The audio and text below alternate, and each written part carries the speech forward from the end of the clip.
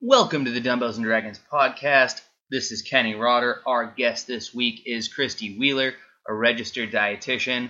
I really enjoyed this conversation. It did take place in August of 2014. However, we don't really talk about any dated subjects, so I'm keeping it here instead of on a prequel episode. Christi and I spent some time talking about food and diets and organic versus GMO. We also discuss the healthiest way to eat eggs, so keep an ear out for that. Workout nerd out, everybody. Enjoy. In the basement rolling dice, I'm a wizard. When we play, we do it right. Candles flicker, fighting dragons in my mind. Just for kicks. DM says you're gonna die. Roll a d6. Roll a d6. Roll a d6. I'm excited. Okay, welcome. Thank you. I know that we have just been speaking for about 20 minutes, and so I'm not going to lie, all of that would have probably been great for this, but now that's gone. So, first, let me welcome Christi Wheeler. Still Wheeler? You didn't get married? No. Okay, no. All right. What do you do for a living? Well, I'm a registered dietitian, and I work predominantly with kids with special needs, managing tube feed formulas, helping to kind of just use diet to manage whatever condition that they have to kind of improve their outcomes, prevent further decline in their diseases, and ultimately help to promote adequate growth and stuff that we need to look for in kids. Okay, so you're kind of like a saint. I don't know about that. But that's very nice. But I love what I do. It's great to work for kids and whole families, really, because we just get this opportunity to help influence a whole family, because a parent is going to do a lot more for their child than they'd even do for themselves. So it's just this great opportunity to be able to impact a lot more people versus just kind of meeting with adults. And kids are usually a lot more fun, so I like it. Kids are more fun. Mm-hmm. How'd you get involved in? How'd you get started in that? What made you want to go into it? Actually, I didn't initially. I did a rotation in pediatrics at the clinic that I work for now while I was an intern, and I didn't think I'd be able to handle it, just being able to see sick kids a lot and, you know, the abuse and neglect that sometimes goes with that.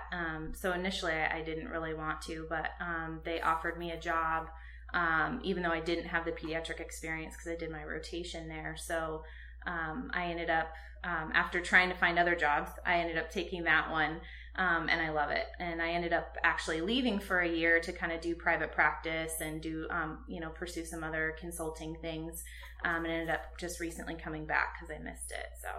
Okay, yeah. Excellent. You own your own business on the side, correct? Yeah. So I'm kind of determining what kind of focus I want to have, but I'm really interested in how nutrition impacts neurology. So I do a lot of ketogenic diet for epilepsy. So okay. What is that? Because I have, I'm familiar with the term epilepsy. Right. Not familiar with anything else you just said. Okay. So epilepsy in these kids are like the seizures that are basically ongoing for whatever reason. Sometimes they know why the seizures are being, continuing. But for whatever reason, medicine isn't working for them. So the ketogenic diet is another, basically a therapy that they can do. It's similar to Atkins. Have you heard of Atkins? I do. I'm familiar with Atkins. So it's similar in that it's very high fat, very low carbs. But it basically, the classic version of the diet is much more extreme even than Atkins. So it's not really like nutritionally complete. We have to do a lot of supplementation and we monitor lab work and kind of have to make a lot of adjustments. But it basically changes the whole metabolism of the body to use fat for energy, which is ketones. So that's why it's called ketosis or the ketogenic diet. And then basically instead of using sugar. So somehow that switch, there's kind of a lot of different theories for why it works, but they haven't really even pinpointed one mechanism for why it's effective. But some kids will become seizure-free, come off all their meds, and then ultimately, even coming off the diet, sometimes never having seizure again. So it's pretty miraculous in what a lot of people would describe it as. That's pretty cool. It's awesome. I love to be able to be involved in it. Yeah, just the mere fact that changing one aspect of your diet can reverse a disease processes. Yeah. Exactly. Yeah. Yeah, it's pretty incredible. And now they're actually doing a lot of research with cancer because tumors themselves can't use ketones for energy, but the rest of your body can. So, you know, the whole theory of starving cancer by eliminating sugar, if you've ever heard that, that's kind of a lot of like what a lot of fad diets, so to speak, for when people get diagnosed with cancer. But essentially, this is a way to starve the cancer cells without actually starving the rest of the body. Because if you don't do it correctly, you can't just eliminate carbs. You have to then increase fat and make sure that there's appropriate balance, that you have enough protein and all of that. Otherwise, your body's not going to function properly. So they're doing more research with that, particularly with brain tumors. And there's been some good success on a preliminary basis with that. They're looking at it for Parkinson's and Alzheimer's and autism. So they're actually, I think my theory is that in the next 5 years, we're probably going to see a lot more research on the ketogenic diet and how it can ultimately be used in a lot of different conditions. So you can put me down on the record for that one. All right. And duly noted. So just in case all these things happen, you will get credit. Here we go. You will have called it. And then we will get a recording of you going, nailed it. Exactly. That's really kind of cool. It's awesome. I'm fascinated by it. So with the ketogenic diet and low carbs, high fat, like, do you subscribe to that diet? Do you think that other people without epilepsy or cancer should be on that diet, or where are you on that scale? Yeah, that's a great question, because I should have said a really big disclaimer, which is it's not something that anybody should just decide they're going to do. If they get diagnosed with cancer or they have epilepsy, it's really, really, really important that they have the blessing of their neurologist or their epileptologist, and that they're actually going to see a dietitian who's trained in the ketogenic diet. Just because there's lab work you have to monitor, there's certain eligibility criteria that you have to meet before you can do it. So it's really important to go to a team that actually knows how to manage it appropriately. So you'll find a lot of resources online, but it's not really something people should really do themselves. It's important to have like the right professional team in place. Okay. And lightening up on that, like if someone at my job is like, oh, I'm going on Atkins. Right. Like, are you a supporter of that? Because I kind of refer to it as a fad diet. It's not something I have my basic philosophy for nutrition is that no one thing works for everybody. There's no single one nutrition rule that's going to apply to everybody. There's exceptions to everything. And we see that in science in general, that no one high blood pressure medication will work for everybody. That's why you have like 10 different ones, right? So there's we know that basically based on people's genetics is how they're going to respond to certain things. So I wouldn't necessarily say that Atkins is a bad diet for everybody. I also don't think it's necessarily a great one, but it all comes down to what their ultimate goals are. And really that's why I'm interested in nutrition and why I think it's important for people to, at some point in their lives, kind of have like a nutrition checkup, go see a dietitian, have them do a full assessment based on your medical history, your medications, your supplements, your goals. Because ultimately what we do is we put the puzzle pieces together and figure out what the best plan is for each person. And obviously, just like anything else, there's good dietitians and there's bad ones. And just like there's good doctors and there's bad doctors. But, I think it's just important to kind of have somebody to put those pieces together for you to determine what the best, nutrition plan is for you. Okay. So are you going to put together my diet plan Sure, after this? Absolutely. Yes. Awesome. Just did one last night for a friend, actually. So that's how I spend my free time. That sounds like a great way to spend your free time. It's fun, though. I mean, I enjoy it. So. Well, that's good. Yeah. Excellent. What is involved in that? Well, I mean, it kind of comes down to a lot of different things. If I'm going to do a full nutrition assessment on somebody, that really can take 60 to 90 minutes because we're going to sit down and we're going to talk about, when you were a kid, did you have any food allergies or intolerances, or, even whether you were breastfed or not is going to make a difference in terms of potential problems you may have now. Even so as you're an saying adult. I got to bring my mom. Exactly. There you go. I don't know. So, and I hate to get graphic, but even if a child's born vaginally or via C-section, that's going to impact their gut, in terms of how they're going to be able to have that immune system build up. So this is a big moment for us because you're the first person on the podcast to say vaginally. In reference to nutrition too. Who knew those two went Yeah, together, right? Yep, but they do. That's actually they amazing. do. It just kind of made my day. Oh, You're welcome. brilliant. But yeah, so basically going back to the nutrition assessment, sorry, sidetrack. But basically, I just ask a bunch of very intrusive questions, clearly. But that just helps me to kind of put together an ultimate plan in terms of how people are doing and what's important for them. Because somebody might come into my office and want to, see me to help them lose weight. But maybe really their issue is that they sleep really poorly and they're very anxious and they have other things that might indicate like a nutrition deficiency of some kind or things even like with sleep. We're seeing a lot of research come out that says that if you're not sleeping well, then your hunger and satiety hormones are going to be totally thrown off. So what's a satiety hormone? Yeah, so leptin and ghrelin are the two main hormones that regulate appetite. So leptin is what makes you feel full. They definitely sound like Lord of the Rings characters. Well, and the funny thing is ghrelin, I always remember which one is which becauseghrelin's the hunger gremlin. It's what makes you feel hungry.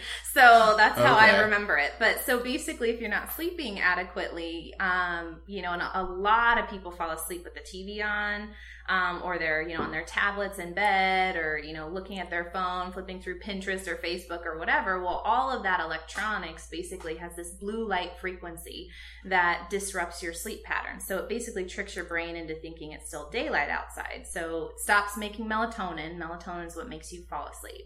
So if you have a disruption in your sleep patterns, then ultimately you're not going to be able to have this adequate balance of hunger and fullness. And so you could be doing everything else right in terms of your diet and exercise program, but if you're not sleeping well, then, you may not be seeing the results that you want. So a lot of times people don't understand why I'm asking the questions that I ask, but ultimately it all comes together to be able to put together a plan for them. So it's a very holistic approach. It is. And I think not everybody takes that approach, but we're not just physical beings. We're emotional, mental, and spiritual. And I think that all of them impact the other. So it's important to really look at that from a holistic perspective to make sure that there's balance in all areas because they're all going to ultimately, cycle into each other. So if you want to really, I think, treat the problem, you have to kind of look at all areas.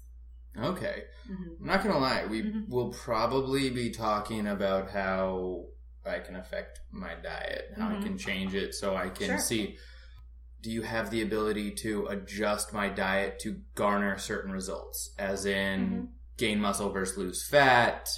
Potentially. Sports nutrition is not one of my specialties. And I remember you said that. Yeah, I'll say that right off the bat because I think that, you see different doctors of different specialties and a lot of dietitians will claim they can do everything. But I think that in order to be able to do things really well, there's probably only a few things you'll be able to focus on. But that said, at the end of the day, what research shows us is that, again, no one thing is really going to work for everybody. So there's this awesome set of studies where they took twins, identical twins. They basically locked them up in a metabolic chamber, which is a fancy scientific word for prison, basically. I mean, if we're going to be honest. They were there 6 days out of 7. They couldn't leave. All of their exercise was monitored. Their physical activity was monitored. And their food intake was provided those 6 out of 7 days. And they were followed for 3 months and under 2 different conditions. They were either overfed 1,000 calories a day than what their metabolic rate would be, or actually under 1,000 calories a day. So if you've heard the whole rule for there's 3,500 calories in a pound of fat, right? Yes. Okay. Total bogus. So, yeah. So you heard it here first, everybody. Breaking news. Yeah.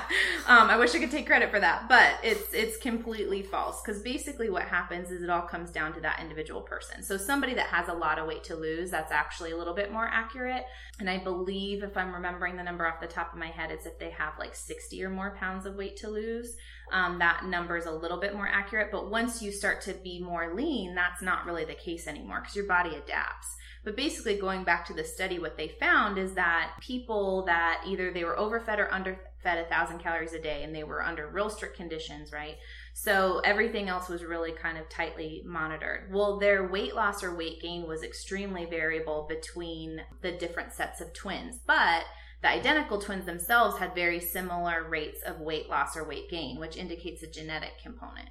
Okay. So basically, you know, and a lot of times people claim genetics for being overweight, but ultimately it's that environment perspective. There's this thing called environment gene interaction. So it's not just that if you have the gene, you automatically are going to get the disease, or, you know, you're predisposed, but it's your environment that you're in is really going to trigger that. You know, for some people, that's going to be really easy for them to lose weight, and other people it won't. And that's the bottom line. So you can have one thing that maybe works for 9 out of 10 people, but you could be the one person out of 10 that it's not going to work for. Okay. And I think what happens a lot of times is people try things and then they look at themselves as a failure if it doesn't work or they don't get the results that they want, not necessarily recognizing that maybe it's the plan you're following that's the problem. Yeah. That's where that, you know, whole going back to a dietitian is helpful too. Well, and not so much diet-wise, but when I was working out in the gym this past 3 months, 4 months, when I was getting ready for Hawaii, for the last 3 years, I had been lifting either heavyweight, low reps, or lower weight, higher reps. Okay. Just if I was toning or if I was working on building. Yeah, working at building muscle. And what I realized over this past 4 months is I've saw so much more results by doing high reps, high weight. Okay. Which doesn't really make sense, but I was doing pretty much full body circuits the past 4 months, and so just not stopping. And normally when I would do full body circuits, I would lower the weight on each exercise so that I would have enough energy to do everything. This past workout routine, I didn't even bother lowering the weight. And what I found was I was shredding fat while maintaining my strength and actually improving my strength and beating my max lifts and stuff like that. So I just thought that was really interesting. Like the whole one diet doesn't work for everybody. One workout routine isn't going to work for everybody. Well, and we know that our bodies adapt as well. And that's the problem too with what happens is you can cut calories and lose weight. Never mind the fact that who knows what weight you're losing. Is it water, fat, or muscle? So we're going to put that, you know, aside for a minute. But you eventually, if you were to eat, say 1,200 calories a day, which is what a lot of women end up cutting themselves to try to lose weight. They're like, no, eat 1,200 calories a day. Well, if you do that for a long enough period of time, your body's just going to slow down because your body's really, really good at adapting. It is going to do whatever it can to preserve, you know, all the necessary functions by basically recycling things better and utilizing fuel more efficiently. So we have to make sure that what we do, we kind of, you know, vary things, which normally human nature works really well with that because people are normally really bad at doing the same thing every day forever. But even like, you know, exercise, we know that to be true. You got to kind of change things up. You know, you're increasing your weights or you're changing up your exercise routine to get stronger. So you can't necessarily follow the same thing forever in terms of nutrition and expect continued results. And you're not going to expect linear results either. So you're not going to lose like 2 pounds of weight every single week. You know, you might do really well initially, but then again, as closer and closer you get to your goal, your body recognizes it doesn't have a lot of stores left. And really, like, the best metaphor I can use for that is if you have a lot of money in the bank, you might spend it a little bit more freely, right? You know, you've got better income and you got like a nice little bank account, right? You're going to use that a little bit. I might take that vacation to Hawaii, okay? But if that starts to diminish, then what happens? Do you take the trip to Hawaii? No, it's the Friday after payday, baller service, there you go. Bottle service at the bars. Baller status, I meant to say. And then towards the end of the month, there's no more money in the bank. Like, no, let's not do that. And I don't actually get bottle service in the club. And then you just pay, your bills, right? Because you want to make sure you at least have electricity. Right. So your body does the same thing. It's going to do all of the essential things first. If there's extra, then it's going to spend time doing the extra things. So we have to recognize the body is not as simple as we'd like it to be. And we always hear calories in, calories out, it's real simple. And it's not that simple. You know, the metabolism itself is just insanely complicated. And then you factor in people's stress levels and their sleep and, everything else that goes on in people's lives, the toxins they're exposed to, everything that just complicates things that much more. You know what's awesome right now? I was kind of worried that people would be like, okay, is she talking as Christi the person or Christi the dietitian? And in Jekyll and Hyde or something. No. In looking in your eyes and looking at your face while you're talking about this, it's like they're the same person. Oh, yeah, like sure. you are just, this is carrying on like a normal conversation for you, and I'm just amazed. That's my passion. I love it. Nutrition is what has helped me personally, and so it's like I want to be able to help other people in the same way. How's it helped you personally? Oh my gosh, so many things. But initially, actually, how I got interested in nutrition is I was getting migraines when I was in high school, and I didn't even know it at the time. I was just getting like headaches like every day, and it actually happened in the afternoon just about every day. And I ended up going and talking to my mom. She's like, well, we'll make an appointment with a neurologist and just see, and because it was just getting to the point where it was more annoying than anything. And so I went and talked to a neurologist, and long story short, she's, a traditional medical doctor. Like I said, there's a lot of really good ones. There's some that don't value nutrition at all, but she was one that actually explained how certain things in your environment and your stress level and certain things that you eat can actually trigger migraines. And she explained it like there's a threshold. So, if you're doing all the right things and you've got your stress down and, you're not watching a lot of TV and you're exercising and you're doing all these things and you're eating the right foods, you have a nice big margin. But it's like when you're a little stressed out and then you stop working out and then you're eating these trigger foods, and so before you know it, you have a migraine. And so basically she gave me like this 3-page long list of foods to avoid, mostly packaged foods, but there was still even like fruits and vegetables on the list that you had to avoid. And then within 3 days, I wasn't having headaches anymore. And I was like totally amazed that so quickly it worked without medication. So then I just started reading everything. This is my nutrition nerd moment where it's like the minute I'm like interested in something, I want to devour anything I can read about it. And so just started reading about nutrition and how it impacted the brain, and learning about how it helped with depression and anxiety and all these different things. And so I ended up just being fascinated with how it worked. And so I initially was actually pre-med. I didn't know that a dietitian was even a thing until I went to college and took a nutrition class. And that's when I kind of got interested in it. And then fast forward, actually, how old was I? This was about 2009. I got diagnosed with polycystic ovarian syndrome, which is a hormone imbalance. It's unfortunately becoming much more common in women. Initially, the last time I read research on it, they were saying it was about 5% of the population. But I would say if I were to estimate conservatively, it's probably 30% or higher now, just because about every other person I talk to, either they themselves have it, every female, or they know somebody. It's becoming a lot more regularly diagnosed. But basically, it's just a hormone imbalance. And I went and saw a specialist for it and, tried the conventional medicine route. And 2 years later, I wasn't making any progress. And so I started doing my own research, and I started supplementing and taking herbs, and actually went and saw an herbalist, and then changed my diet. And it was amazing, even just how I was feeling, but also laboratory, like hardcore quantitative results that, I was making a lot of good progress. So it was pretty substantial for me.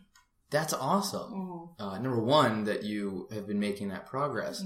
But it's a hormone imbalance. How does that manifest? Like what are the... Yeah, it's pretty different from person to person. There's apparently 20 different subtypes of PCOS. And the reason why it took them so long to diagnose me is because I'm not the typical case. I'm what you would call the lean PCOS. So most of the time, women with PCOS are very, very overweight, obese, acne, hardcore issues. It's usually like elevated testosterone, but there's imbalances in female hormones as well. But that typically is characterized by insulin resistance. So it's kind of the precursor to diabetes. So a lot of times women aren't found to actually have it until they try to have babies, and they are basically infertile. Not infertile, but they have difficulty conceiving, I should say. So in my case, I was having other issues. I had a thyroid goiter and, a lot of fatigue issues, and there was depression issues. And so really when I went to this doctor, she kind of explained how they were all interconnected. And so, and I did have elevated insulin, but my glucose was always fine. So I kind of had this, and probably because at the time I was in nutrition and I took pretty good care of myself, but it goes to show that you could be doing some of the right things, but you're not doing exactly what's right for you in your particular situation. And so I actually ended up having to do more of a really low glycemic, low carbohydrate type, high protein diet, which would probably be similar to Atkins. And, in addition to supplements and so on. But that was pretty short term. I mean, I do watch what I eat now, but I'm not as particular about counting carbohydrates. If a dietitian's listening to this, they're going to totally discount anything else I say. They're like, she was on a low carb diet, but no, it was lower than what the typical American gets, but high quality carbohydrates. But anyways, that was really what worked for me. It's not, again, going back to, it's not something that I would necessarily prescribe for everybody. Even everybody with PCOS, it really comes down to what their symptoms are and what their current diet is. It could be completely different. So, there's a lot of variables. Number one, thank you for sharing that. That's sure. I mean, it doesn't help anybody else if, if people don't step out and talk about it, so. That is a valid point. Mm-hmm. And on that note, I feel that I should share a story. All right. I want to hear it. So when I was 12 or 13 years old, going through puberty, keep in mind I was already an awkward kid. You awkward Kenny. I know, right? You were charming from birth, I'm sure. Stop your shenanigans. No, so already an awkward kid, did not have very many friends in middle school or high school. Going through puberty, and they find a lump in my breast. Wow. So I'm talking to the doctor. We go in, and they're like, well, it can't hurt to get this tested. Mm-hmm. So go through all that. Keeping in mind, telling an already awkward 12 or 13-year-old boy that he might have breast cancer. Aww, you poor thing. Really difficult. Right. Luckily, it was just like some fat or something. Mm-hmm. So it ended up fine, but for like 2 weeks, like little awkward Kenny is sitting there just freaking out like, now I'm going to have even less friends. Aww. So, well, I'm glad it wasn't anything serious for sure. Me too. But you know what, it is an awkward stage for kids, but I always wish that people would explain that all of the different changes, especially from since we're talking about hormonal aspect for teenagers, so many different things are going on from a physiological perspective that makes them totally batshit crazy, basically. I don't know if you need to bleep that out, but definitely not. You can say whatever you want. But I remember learning about that in psychology and being like, why didn't anybody tell me that? Like, my whole prefrontal cortex was rewiring, and I'm like legitimately crazy when you're going through puberty. I'm pretty sure at 13 someone would say the words prefrontal cortex, and I'd be like, shut up! I want to play video games and talk to girls. Talk to girls. How'd that work out for you? At 13, not very many girls I knew played video games. No, but we're seeing. I'll draw this back to nutrition here. So we're seeing so many like deficiencies in kids, and I think a lot of the issues that we're seeing from like a behavioral aspect from kids really can be rooted in nutritional deficiencies. And we have a really poor food system. We couple all of these issues like pregnancy. Pizza's a vegetable. Right. Oh my gosh. Don't even get me started. And potatoes. Yeah. French fries for school lunch program. But, and then you have a woman that is nutritionally depleted, giving birth to children, and we know that what mom's nutrition is literally changes the genes of her child. So now we have generations upon generations of poor nutrition and toxins in the environment and all these things. And it's like, well, no wonder our kids are born sick, which has never happened before. It's pretty alarming, I think. Oh, yeah. And then we want to just give them drugs and hope they get better, but all the while not dealing with the real issue. Well, yeah. And think about it. Like, I have so many horror stories, or I've heard so many horror stories about kids with peanut allergies. Mm-hmm. People with peanut allergies. I don't remember ever hearing about these from like my parents when they were in grade school or my grandparents when they were in school. Right. Like, nobody ever knew of a peanut allergy. You telling me that nobody knew about it, or they just didn't have it, or what? So, well, people would obviously know about it. I mean, if a kid starts suffocating, after eating something, then obviously, when we're talking about anaphylaxis, it's like, about it. I'm really glad you brought up food allergies, because this kind of goes to another passion of mine, is my concern over genetically modified foods. I'm actually really glad you brought this up, because I was doing a little bit of Facebook stalking yesterday or today. Okay. And you posted something about banning the word natural. And I wanted to bring that up in relation to natural and organic and GMO and non-GMO. So go. Continue talking about GMOs. Yeah, so GMO stands for genetically modified organism, which is kind of a misnomer, because when we actually breed plants, you could argue that you're genetically modifying it, because you're trying to take, the best varieties for whatever reason, and you breed them together. I use the word GMOs because it's what people recognize, but genetically engineered is a much better or more accurate term, where they're basically manipulating the genes of a plant by inserting a gene, usually from a completely different species. And it's not using Mendel's and Darwin's selective reproduction. We're not like breeding two corn varieties together to try to make a hardier crop, which we know works. We've done that for, hundreds of years, thousands of years. It's Kentucky Fried Chicken genetically modifying its chickens to be born without feathers and beaks. Basically. That I can't speak on because I haven't done any research. But by the way, I'm pretty sure I read an article about that 10 or 12 years ago, so not sure if it's true. I don't know if it's 100% true. I really hope KFC doesn't sue me for this. Disclaimer, we're not sure if it's true. Disclaimer, not sure if it's true. Do your research. Google it, people. There you go, because everything you read on the internet's true. I'm 6'6". So anyways, basically the best example of this is corn, because it's one of our top, not only is it one of our top commodities, but in terms of what we subsidize for food, which is this is all interconnected when we're talking about GMOs. Basically, they take a gene from a pest that, or a bug, I should say, or a bacteria, that basically gets inserted into the corn, and the corn starts producing a natural pesticide. So basically then what happens is that corn is producing that pesticide, a bug eats the corn, and the insect dies. And basically the actual mechanism for how it works is it ruptures the stomach of the insect and it dies. So it's Bt toxin is what the toxin is. And it's actually something that they've used before to actually spray as a pesticide onto crops, but now they made it so a crop is actually making it's growing in the actual plant versus something you'd be able to wash off, right? Okay, So now we're eating that toxin. And who knows, in terms of not only generations, how that changes our potential genetics, how they've shown that this Bt toxin actually crosses the placenta, so in pregnant women. So it actually has shown up in the blood of fetuses.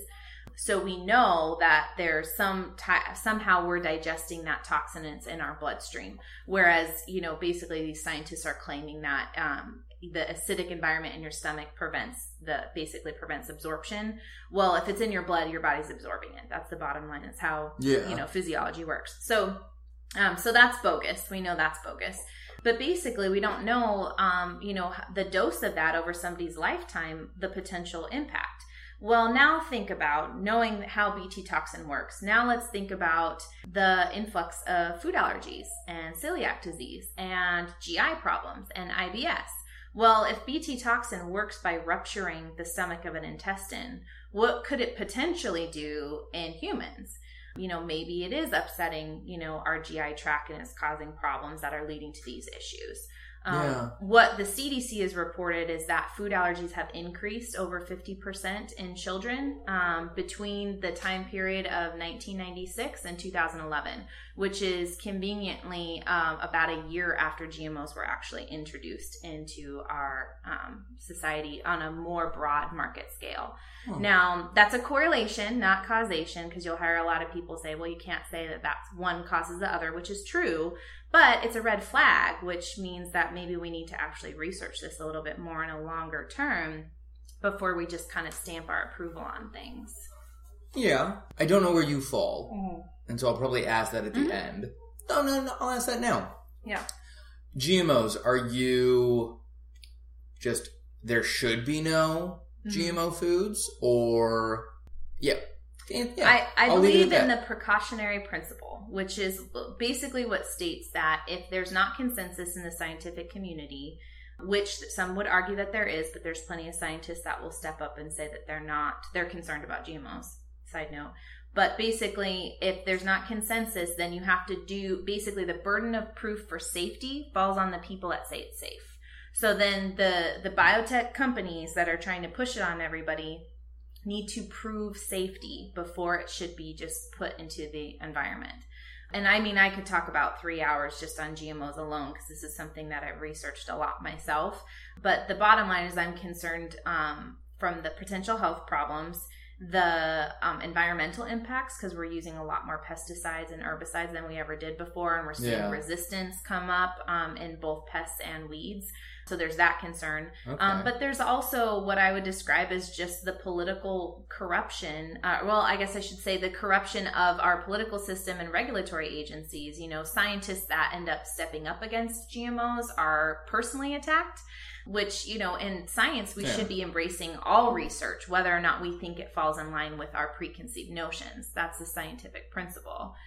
So, as long as it's actual science. Right. But then you critique the science, not the researcher, right? So you don't personally attack the researcher. You critique the science and maybe say, well, you know, we should have done this type of study. And then if you critique that research, then if you really want to prove that their results are wrong, you have to be the one to go do the research. So, and the reality is they have the millions of dollars to go do all these research studies, but they're putting the burden of proof on people who don't get the research funds to do it. So that's my issue. I'm not anti-GMO. I strongly believe that, you know, innovation is important and scientific discovery is important. Yeah. But there's enough concern that I have that I try to avoid GMOs at all costs. So that's a personal impact because I don't believe that it's been proven to be safe. Okay. I'm more of the pro-labeling. And obviously I'm a lawyer, not a dietitian or a doctor, so I don't, or a scientist. So I don't know what GMOs do and do not do. However, I want to know if it's in my food. Sure, yeah. Basic fundamental right, you know. And that's, I'm not going to lie, that's a very selfish point of view because in other situations, let's say GMO foods are cheaper than non-GMO foods. Right. If I don't take a stand for more regulation, then all I'm doing is allowing people in a lower tax bracket to get screwed. And that's not a very nice thing to do. Labeling is the first step towards figuring out what all this is. Right. And going back to the labeling, you know, or I guess something I said previously is that no one thing is going to work for everybody. And that's my issue that I have with people that push GMOs as being safe, because it goes against everything we know about science. We know that no one medication is going to work for everybody, no one diet, no one supplement. You know, there's always exceptions, and we call them contraindications when we're in the health community. So, you know, I could even say something as simple as everybody should eat more fruits and vegetables. That sounds pretty harmless, right?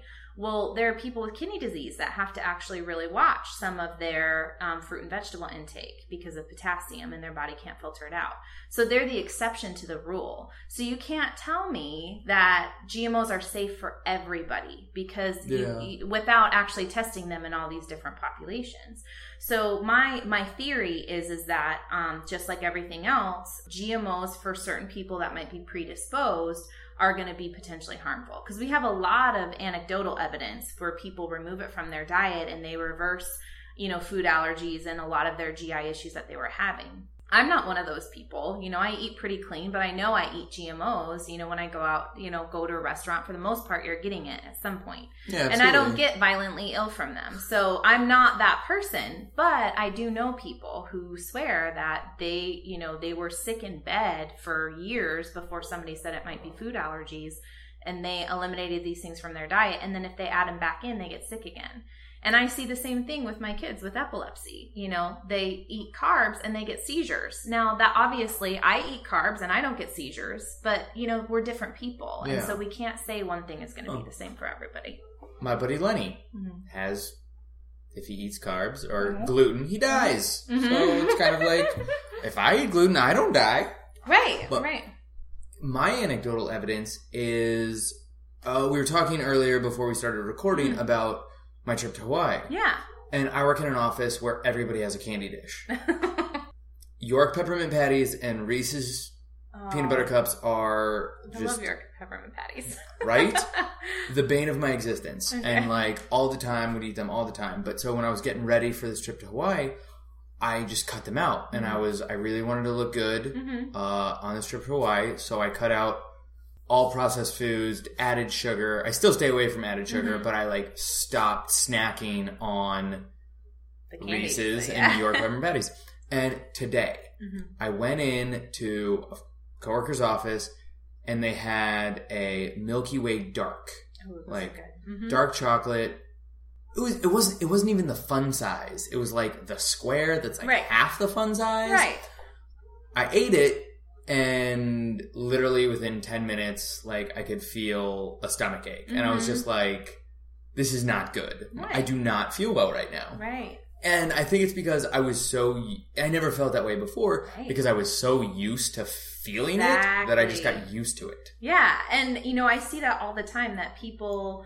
I'm convinced people don't know how sick they really are. You know, we have kids that are being born sick, right? So it's the same thing. Well, if you were born sick, you know, then you're never going to know what feeling normal is like. And so that's kind of, you know, again, when people come into my office and they want to lose weight and we're asking all these questions, well, how's your energy? How's your sleep? How's this? How's that? You know, the main issue is that they don't even recognize what's off balance in their body until we're asking these questions. And then they start making changes and then they see, wow, like I have so much energy. You know, they may not have lost any weight, but they're sleeping better and their energy is better and their mood is better. And so when we focus on those things, people end up actually being much more motivated to continue. So it's important to, again, when we're looking at the whole body, that's important to kind of know, you know, take in all of that information so that we can really fix what might be the more fundamental issue. Yeah, absolutely. So getting back to my one of my original questions about the natural natural versus organic. I know that natural, you can pretty much slap that on anything and it doesn't really mean a whole lot. Poison mushrooms are natural. That doesn't mean that you should eat them because you could die. Doesn't mean you shouldn't eat them. We're not talking magic mushrooms. We're talking poisonous, okay? So, but you know, just because something's natural doesn't mean it's good for you. Okay. That's the bottom line. And so what qualifies something as organic? Is organic non-GMO? Organic has to be non-GMO by definition. So if somebody is really concerned about GMOs, which if they want to educate themselves, I don't know if I can really do like a little pitch, but Genetic Roulette's a great documentary and you can actually view like a free version online. There's and he's written a book. It's by Jeffrey Smith, and there's tons of good documentaries. But that's a good one to start with if people just want to kind of baseline lay person. Yeah, Genetic Roulette. In terms of the natural piece, so organic has to be non-GMO, but there's also another little logo that's on a lot of different foods, and it says non-GMO project verified, and it's got a picture of a little butterfly on it. So that it means that it may not necessarily be organic, but they verified that the product is non-GMO. So sometimes organic can be really cost prohibitive. Yes. And so, you know, the non-project verified is kind of a little bit better option, kind of a step down from that. Now, organic in and of itself doesn't mean that there's no pesticides used. It just means there's no synthetic pesticides. So you know how I was talking about Bt toxin? Yes. That's actually an approved pesticide for use on organic products. Okay. So because it's coming from a bacteria, so it's considered like a natural pesticide.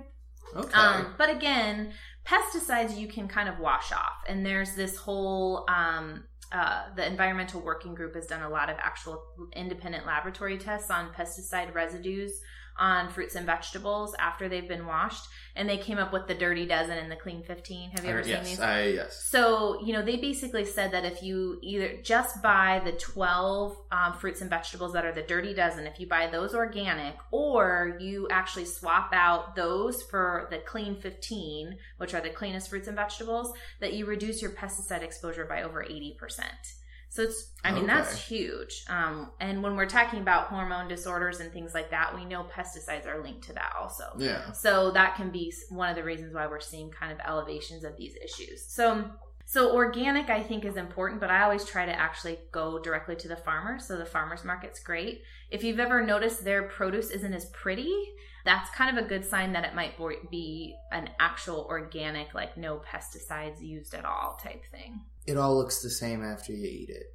It does, but yeah. But the bottom line is if you go to even if you go to Sprouts and you go to the organic section, it's like I look at it, I'm like, this all looks really pretty. But then you go to the farmer's market and you get the kale and there's a little bug, bites Holes, out of it. yeah. And so I'm like, okay, so I know there's obviously wasn't a pesticide used in this one because it's got holes and maybe it's just not, it's not as good. It also usually doesn't last as long, which is kind of a good, good factor in knowing that they're not spraying other things on there to kind of keep it looking fresh. Yeah. So I try to be careful in that sense. But, at the end of the day, I think organic is a better option than conventional. And they actually, I think it was Europe that just did a big study. I did post it on Facebook that organic fruits and vegetables have higher antioxidant capacity and less toxins in them. So before there was always this debate of whether organic was actually healthier or not. And now we're starting to see some potential benefits. Now we don't know how that translates for a person when they actually consume it. But when we're looking just at the fruits and vegetables by themselves, that looks like organic has more antioxidants. And it makes sense from a logical perspective because antioxidants is what protects the plant from pests. Because basically a pest eats it and they don't like the taste of antioxidants and they avoid it. So there's this natural component that if you're protecting the plant from being eaten, it's not going to naturally produce as many antioxidants.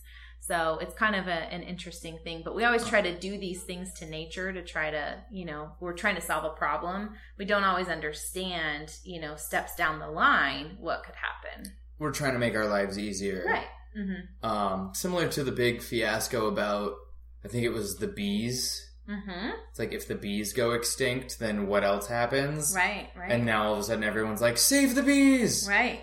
Saw that on the internet. People also Google it because... And I also read that in China they're having to hand pollinate plants because their bee population has declined so much. Yeah. So again, I don't know if that's true. I read it on the internet, but we read a lot on the internet. Yeah, exactly. But natural. So going back to that, so people can natural or put all natural on something, and it could still contain GMOs, which are genetically engineered things, which I would argue is, it's not natural. You're not going to find a corn that naturally has Bt toxin growing from it. You have to do that in a lab. So just because it says all natural doesn't necessarily mean it's a good thing. Okay. And I kind of knew that, but I didn't know the exact specifics. And it's actually good to know that the pesticides still can be used on organics, but they just have to be non-synthetic pesticides. Right. So you may still be taking in a lot of stuff, and a lot of people think if they get organic, it's no pesticides. So it's important to kind of know the difference. But again, you go support your local farmer. First of all, you're getting fresher produce, which has got more nutrition in it. But then you can ask them, what do you do to control pests? Yeah. So that's important for sure. Do you do a CSA, community supported agriculture? I do Chow Locally, chowlocally.com. Me too. Do you really? I do. So an ASU professor started it, and he was one of my nutrition professors, so I had to support them. That's awesome. Yay. For those of you who couldn't see, I just pulled out the box and showed. Just to prove that I do the CSA. But it's great. Don't you find it so easy? I do, and my recipes are more varied. Mm-hmm.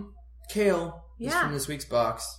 Yes, kale and collard greens. It was like Christmas when I opened my boxes. I actually really... Okay, I think it was last week or the week before where they gave me like 30 or 40 apples and like 15 onions, and I was like, what do I do? When am I going to use all these onions? Right. Like, I'm not going to use these onions. Right.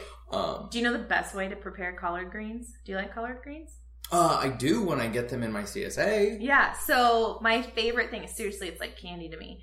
You get a little butter or oil in a pan, and you saute a little bit of garlic, and you put the collard greens in there and squeeze a little lemon juice, salt and pepper. It is like the best thing that's hit my taste buds. So simple. I do it with like just about any green, but for some reason with collard greens, it's like 100 times better. It's awesome. I'll check it out. Yeah, with eggs in the morning, it's a great breakfast. Get your greens and eggs at the same time. Do you go to Costco? I do not, no. Okay. No. Costco has organic eggs, dirt cheap, organic. Oh, I get my eggs from the farmer's market. Yeah. How much do you pay for a dozen? So, but here's the thing. Are your eggs yolks orange? Pop one open right now. Let's see. Because true free range eggs. Because here's the thing. Before or after I hard boil them? Yeah, no, but this is before. So and this ties into the whole natural label thing. So food manufacturers get really, really tricky with things. And free range eggs can mean that they only let their chickens roam around for 2 hours a day. Not really free range. So I'm pretty sure like our prisoners get more time outside than that potentially. So they're not, we wouldn't really classify them as free range, right? Not the ones on death row, but yes. but anyways, so, but the great way you can tell whether or not your eggs are truly free range is if their yolk is orange. So a lot of times yolks are like yellow when you crack it open. Yeah. But the other reason why I get them from the farmers, and I usually do like organic and stuff, is because I know they're free range, but then I also eat them raw. Like I'll put them in smoothies and stuff. Okay, keep talking because I'm actually getting. You're gonna check. Because I bought one time. I wasn't able to go to the farmers market. Went to Whole Foods and spent $7 for a dozen eggs that said they were free range organic, and I sure enough cracked them open and it was yellow, and I was pissed. Okay, these say cage free. Cage free, right? They don't say free range. That could still mean that there's like 60,000 of them. And just because the egg is brown, by the way, does not mean it's healthier. I just thought it meant it came from a brown chicken. No, it's a different type of chicken. But I teach a nutrition lab for certain community colleges. Mm-hmm. And I had a kid that swore that brown eggs, he thought that they were healthier. So we had to have this whole nutrition mythbuster moment in class that brown eggs does not mean that they're healthy. Just like brown bread is not healthy. Well, this is just because Costco has 2 dozen organic eggs for $7. Mm-hmm. But you know that they always do the brown ones because it's like a trick that makes you think it's healthier for you. But the organic's healthier for me. Yeah, but if it said organic and it was white eggs, would you buy it? Or would you buy the brown eggs? If they had both of them and they were same price, what would you buy? I'd probably go brown. Yeah. Well, in that case, it doesn't really matter. Right. I guess that's now, true. if the brown eggs were $1 more, we would have something for discussion. Okay. So let's crack this. See. All right, we're opening the egg. Is that yellow or is that more orange? It's more yellow. It's better than what I've seen. Okay. But I encourage you to buy a dozen eggs from the farmers. Now, apparently I was told, and this is the other thing I was schooled on last time I was at the farmer's market, is that chickens in the summer, they molt their feathers and they don't lay as many eggs. So they don't normally have as much of a supply at the farmer's market, which was interesting to me. But you can see how you'll see a much bigger yolk and a much more deep orange color from ones that you get at the farmer's market, even ones that are not necessarily organic. But. Okay. Well, that is good to know. What I will say, though, is how many eggs do you eat in a week? Ooh, this is a great one. So on average, I love eggs. Probably at least a dozen, and whole eggs, not just egg whites. I do egg whites too because I think they're an easy source of protein. Number one, you just said do. I do also do. Most people don't know that half of the protein in the egg actually comes from the yolk. I did know that. Mm-hmm. The reason I asked you that question is because I wanted to pretty much show you that I eat more eggs than you. Oh, okay. You probably do. You're also a man, so you probably eat more than me in general. Number one, every Monday through Friday for breakfast, 4 hard-boiled eggs. Okay. So there's 20. Now, hard-boiled egg is the worst way to eat an egg, right? I thought scrambled was the worst way to eat an egg. Okay, scrambled is the worst way. Hard-boiled is the, second to last. How should I be eating my eggs? I know. So in a smoothie, but this goes back to making sure you're getting good quality eggs because it's the potential salmonella contamination, which really, even in conventional eggs, is only 1 out of 30,000 eggs is going to have salmonella. It's usually on the outside of the egg, by the way, not on the inside. If you go organic with a farm that practices actual like free range chickens where they're not trouncing around in their own excrement, basically, that goes down significantly. Segueing back to the fact that you said doo-doo. Yes, doo-doo. Now you're talking about excrement. And now I'm literally talking about doo-doo. Yes. So, yeah, so I eat my eggs raw because now you do have to be careful with eating a lot of raw egg whites because it basically, there's an enzyme that binds to prevent biotin absorption. So you could eventually get a biotin deficiency, which is the type of B vitamin. But there's a lot of biotin in the egg yolk. So if you're eating the whole egg, that actually And I do eat the whole egg, just it's hard boiled. Yeah. But I thought if you eat the egg without breaking the yolk, it's better for you. It's just, it's whether or not it gets cooked completely, because then when you're cooking it, you're like denaturing a lot of the proteins and you're kind of ruining some of the nutritional value. Okay. So if it's raw, it's better. Or if you like poach it, is like if you want to do cooked eggs, then poaching it would be the next best option. So you still have that runny yolk. I know, but it's a lot more work. That's why I just do like the raw eggs in a smoothie because you don't normally taste it. 4 eggs a day. I think I can obviously do hard boiled. Right. I might be able to do in a smoothie. Yeah, so you could do 2 in a smoothie and then like 2 hard boiled. Yeah, I don't know if I could poach 4 eggs a day. It's kind of a lot. I honestly have not mastered the whole poaching of the egg situation. Yeah. I've tried a couple times and it's been a royal disaster. So, so I opt for raw because it's just easier. But. Okay. So, kind of need to wrap up. Right. And the reason for this is I have a phone call at 7. I know, but aren't we having so much fun, Kenny? I don't. Honestly, I could probably talk to you for another few hours. Yeah. About... We can do part 2. We're going to do part 2. But we haven't even gotten a chance to break into more stereotypical nerd aspect. The fact that you... was raised by engineers. Raised by engineers. They took you to an arcade when you were a kid, and you've mastered Time Crisis. There's so many things that I want to talk to you about that we just don't have time for. Next time. And that upsets me, and I'm hurt. Right here in your heart? Right here in my heart. Next time. You don't even know.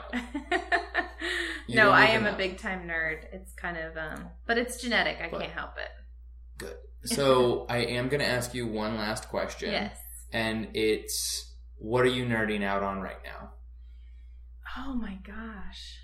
Now, when you say, what does nerd mean to you? Because it does mean different things to different people. It is a self-defined term. Okay. One of the guys we recorded with was nerding out on a few books. Mm-hmm. One girl was nerding out on some diet stuff. Okay. I can't remember, those interviews happened so long ago. Well, I think probably my newest thing that I've been most interested in is aromatherapy. I actually went to like a little aromatherapy class, which was fascinating. And so I'm using a lot more of my own essential oils. I make almost all my own like skincare stuff. Just because there's, again, going back to the whole toxins and crap in the environment. I'm sure we could talk for another hour. Exactly. Yeah, right? So, but anyways, yeah, so I have a couple books on aromatherapy, and one of them is medical aromatherapy, where it kind of explains from a chemical perspective how it works. So that's probably my latest nerdiness. Excellent. So, yeah. And I always try to answer as well. Okay. Right at this very moment, I'm nerding the heck out of fantasy football. I'm the commissioner of my league, and I just had 3 proposals passed that the guys are going to listen to this, and they're going to be like, that mother effer. I'm sitting here like, what are you talking about? I negotiated some amendments to our Constitution, but I totally Frank Underwooded it. Okay. If you're familiar with House of Cards. I am familiar with House of Cards. It's a good show. Before I sent out the proposals, I texted people who I knew would be in my corner, and I was like, hey, I'm sending these out. do you support them? Do you not support them? And as soon as I knew I had the requisite number of votes, I sent it out. Oh my god. It was so ridiculous. Totally dumb. Epic. Hashtag epic. Right. No, and then, yes. So that is what I am currently nerding out on. But awesome. Christy, thank you so much for being here. Thank you so much for coming and hanging out and drinking wine with me. Absolutely, anytime. Part 2 and 3, maybe. Who knows? I could go on for a while if you couldn't tell. I hope so. Yeah. So great. we're going to do this again. I Perfect. promise. Sounds all good. Right? Awesome. Thank you. Thank you. Roll a D6, roll a D6. As always, please subscribe and rate us on iTunes. Send me an email at ken@dumbbellsanddragons.com. Connect with us on Facebook and Instagram at Dumbbells and Dragons. Connect with us on Twitter at DumbbellsDragon. Also, our theme song, Roll a D6 by Assorted Intricacies, can be found on iTunes, or you can listen to it on YouTube now.